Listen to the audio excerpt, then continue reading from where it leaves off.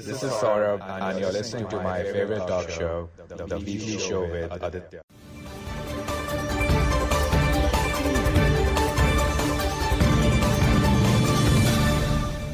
After nearly 6 weeks of pushing and shoving, we are coming to an end of the 20-over domestic World Cup, often erroneously called the best 20-over domestic tournament in the world.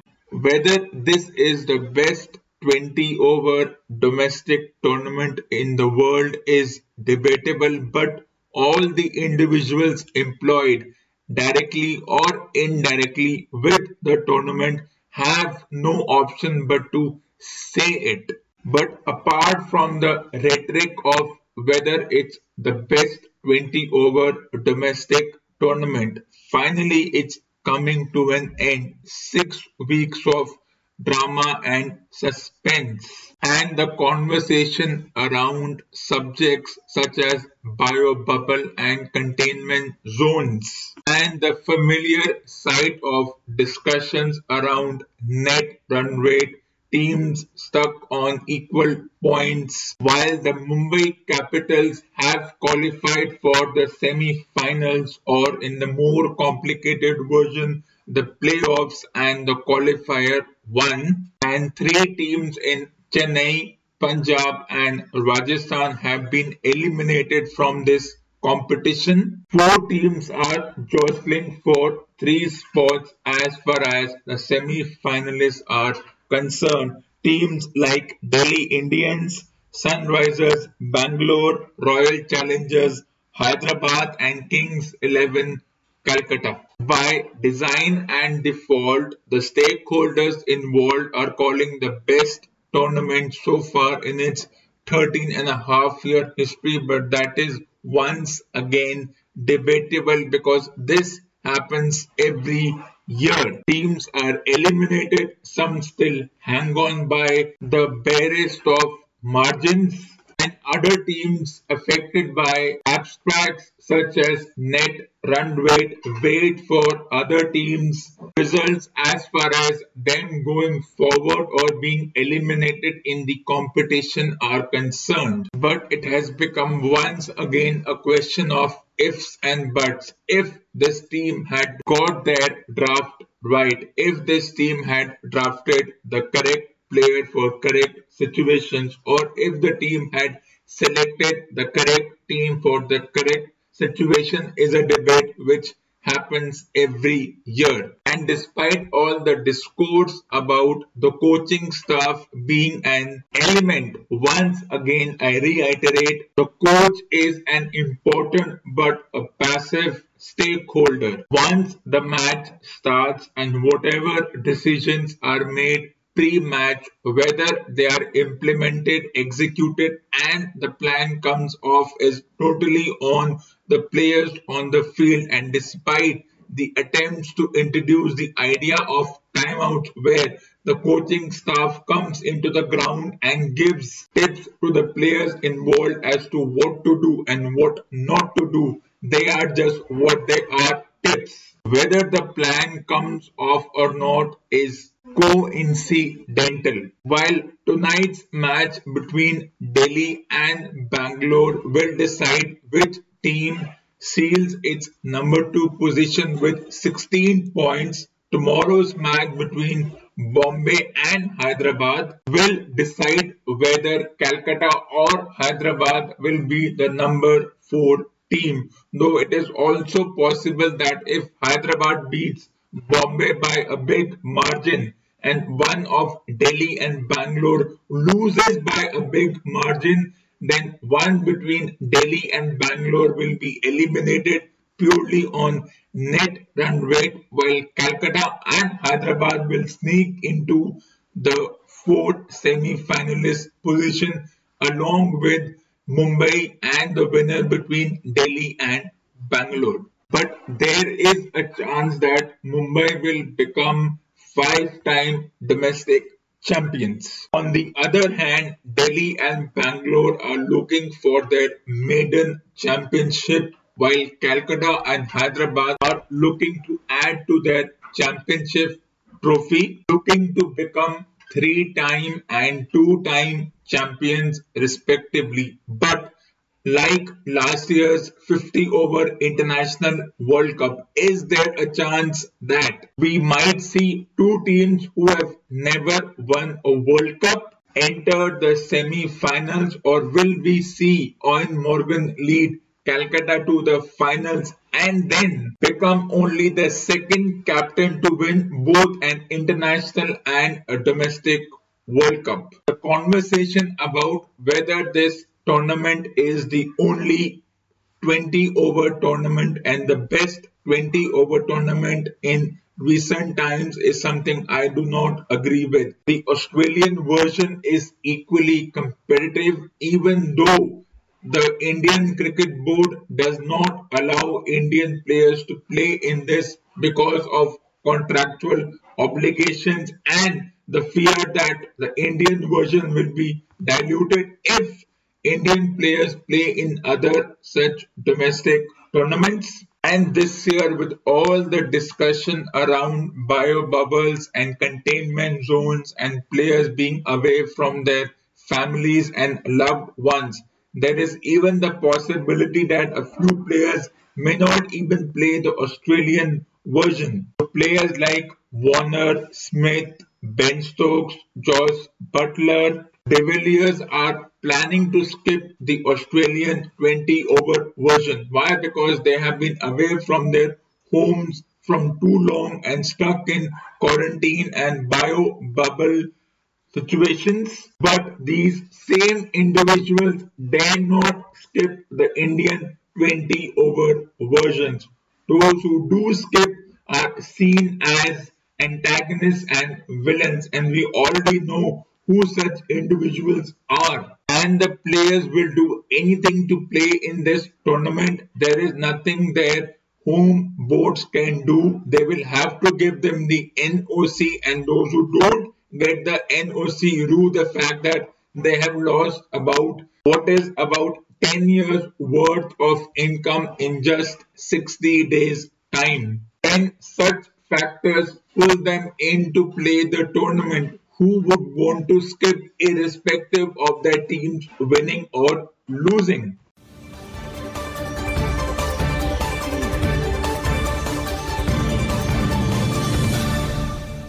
Over the past 200 days, the fantasy created around this illusionary virus has made us negative.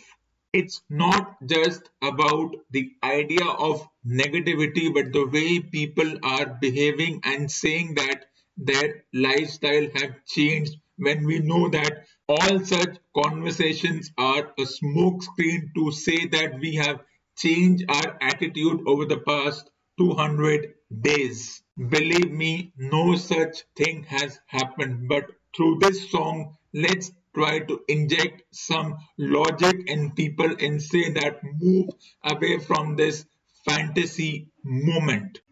I have a dream, a song to sing to help me cope with anything.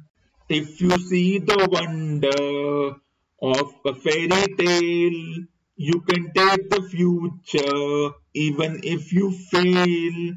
I believe in angels, something good in everything I see. I believe in angels when I know the time is right for me. I'll cross the stream. I have a dream. I have a dream, a fantasy to help me through reality, and my destination makes it worth the while. Pushing through the darkness, still another mile. I believe in angels, something good in everything I see. I believe in angels when I know the time is right for me. I'll cross the stream. I have a dream. I'll cross the stream.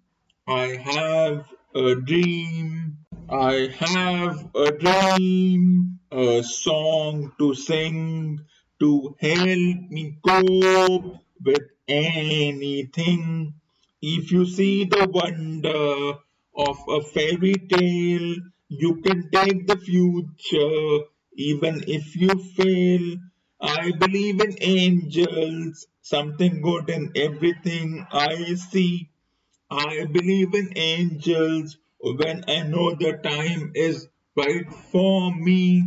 I'll cross the stream. I have a dream. I'll cross the stream. I have a dream.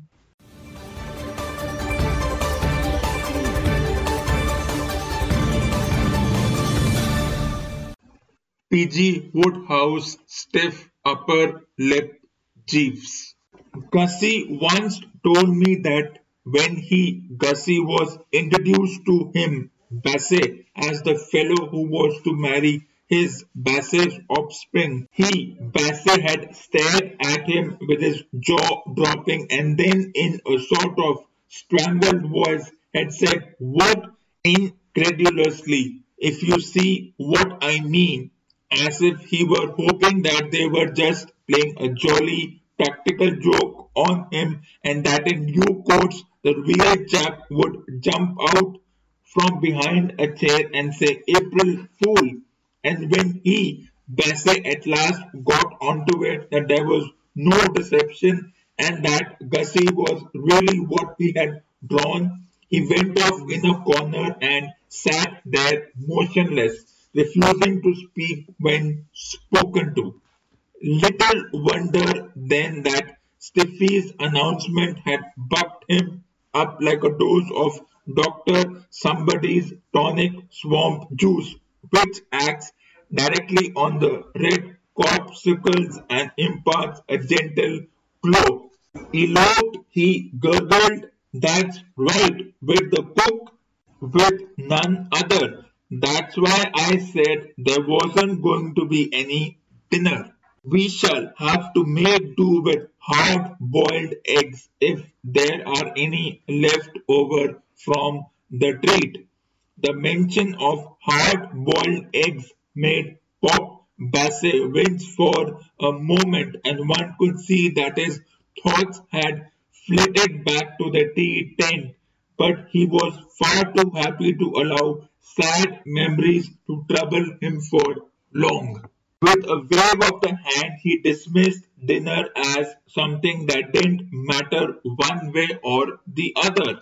The Basses, the wave suggested, could rough it if they had to. "Are you sure of your facts, my dear?" "I met them as they were starting off. Gussie said he hoped I wouldn't mind him borrowing my car. You reassured him, I trust?" "Oh, yes," I said. "That's all right, Gussie. Help yourself." Good girl. An excellent response. Then they have really gone with the wind. And they plan to get married as soon as Gussie can get a special license. You have to apply to the Archbishop of Canterbury, and I'm told he stings you for quite a bit. Money well spent. That's how Gussie feels. He told me he was dropping the cook at Bertie's aunt's place and then going on to London to confer with the Archbishop. He is full of zeal. This extraordinary statement that Gussie was landing Emerald Stoker on Aunt Dahlia brought my head up with a jerk. I found myself speculating on how the old flesh and blood was going to take the intrusion, and it gave me rather an odd feeling to think how deep Gussie's love for his M must be to make him face such fearful risks. The aged relative has a strong personality and finds no difficulty when displeased in reducing the object of her displeasure to a spot of grease in a matter of minutes. I am told that sportsmen whom in her hunting days she had occasion to rebuke for riding over hounds were never the same again, and for months would go about in a sort of stupor, staring at sudden noises. My head being now up, I was able to see Pop Bassett, and I found that he was regarding me with an eye so benevolent that I could hardly believe that this was the same ex-magistrate with whom I had so recently been hobnobbing, if you can call it hobnobbing, when a couple of fellows sit in a couple of chairs for 20 minutes without saying a word to each other. It was plain that joy had made him the friend of all the world, even to the extent of allowing him to look at Bertram without a shudder. He was more like something out of Dickens than anything human. Your glass is empty, Mr. Wooster, he cried buoyantly. May I refill it? I said he might. I had had two, which is generally my limit, but with my aplomb shattered as it was, I felt that a third wouldn't hurt. Indeed, I would have been willing to go even more deeply into the thing. I once read about a man who used to drink 26 martinis before dinner, and the conviction was beginning to steal over me that he had the right idea. Roderick tells me he proceeded as sunny as if a crack of his had been greeted with a laughter in court, that the reason you were unable to be with us at the school treat this afternoon was that urgent family business called you to Brinkley Court. I trust everything turned out satisfactorily. Oh, yes, thanks. We all missed you, but business before pleasure, of course. How was your uncle? You found him well, I hope? Yes, he was fine. And your aunt? She had gone to London. Indeed, you must have been sorry not to have seen her. I know few women I admire more. So hospitable, so breezy. I have seldom enjoyed anything more than my recent visit to her house.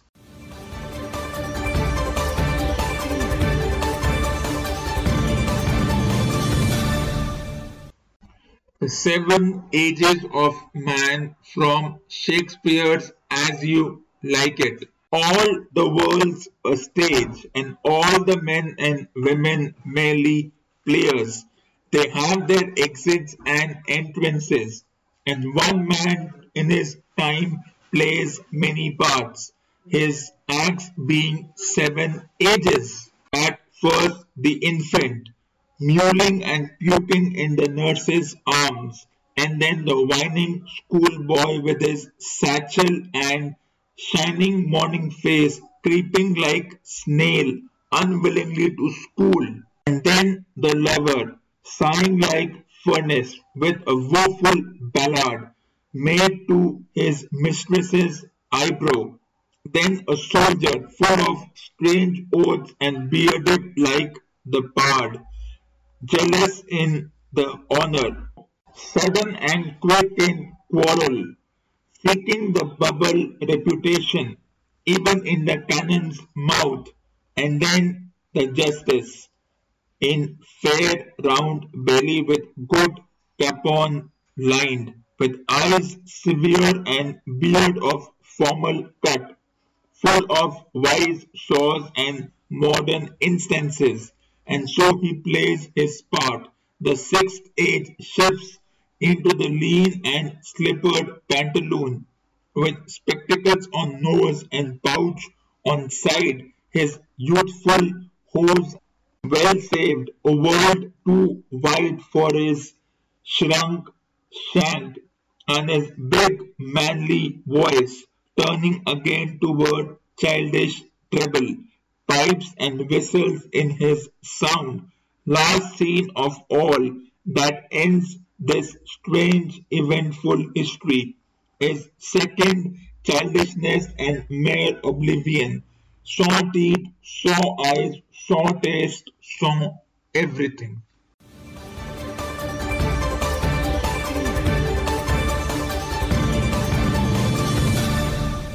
Agatha Christie, The Labors of Hercules, Chapter 1. Hercule Poirot nodded thoughtfully. He said, I comprehend. He added, it is like this. You see, I wrote a letter to my friend here. Mrs. Hart's face cleared. That explains it. I must have noticed the name on an envelope. But really, we have so many ex-army gentlemen staying here or passing through. Let me see now. She peered up at the board. Hercule Poirot said, it is not there now. It must have been returned to the postman, I suppose. I am so sorry. Nothing important, I hope. No, it was of no importance. As he moved towards the door, Mrs. Hart, enveloped in her pungent odor of violets, pursued him. If your friend should come, it is most unlikely. I must have made a mistake. Terms, said Mrs. Hart, are very moderate. Coffee after dinner is included. I would like you to see one or two of our bed sitting rooms. With difficulty, Hercule Poirot escaped. The drawing room of Mrs. Samuelson was larger, more lavishly furnished, and enjoyed an even more stifling amount of central heating than that of Lady Hoggin. Hercule Poirot picked his way giggedly amongst gilded console tables and large groups of statuary. Mrs. Samuelson was taller than Lady Hoggin and her head was dyed with peroxide. Her Pekingese was called Nanki too. His bulging eyes surveyed Hercule Poirot with arrogance. Miss Cabell, Mrs. Samuelson's companion, was thin and scraggy, where Miss Carnaby had been plump, but she also was voluble and slightly breathless. She too had once been blamed for Nanki Poo's disappearance, but really, Mr. Poirot, it was the most amazing thing.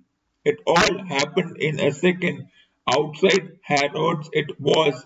A nurse there asked me the time. Poirot interrupted her. Nurse, a hospital nurse? No, a children's nurse. Such a sweet baby it was too. A dear little mite. Such lovely rosy cheeks. They say children don't look healthy in London, but I'm sure. Ellen, said Mrs. Samuelson. Miss Cabell blushed, stammered, and subsided into silence. Mrs. Samuelson said acidly, and while Miss Cabell was bending over a perambulator, had nothing to do with her. This audacious villain cut Nanki Poo's leg and made off with him. Miss Cabell murmured tearfully, it all happened in a second. I looked around and the darling boy was gone. There was just the dangling lead in my hand. Perhaps you would like to see the lead, Mr. Poirot? No means, said Poirot hastily. He had no wish to make a collection of cut dog legs. I understand, he went on, that shortly afterwards you received a letter. Story followed the same course exactly. The letter, the threats of violence to Nanki Poo's ears and tail. Only two things were different. The sum of money demanded, £300, and the address to which it was to be sent. This time it was to Commander Blackley, Harrington Hotel, 76, Clonmel Gardens, Kensington.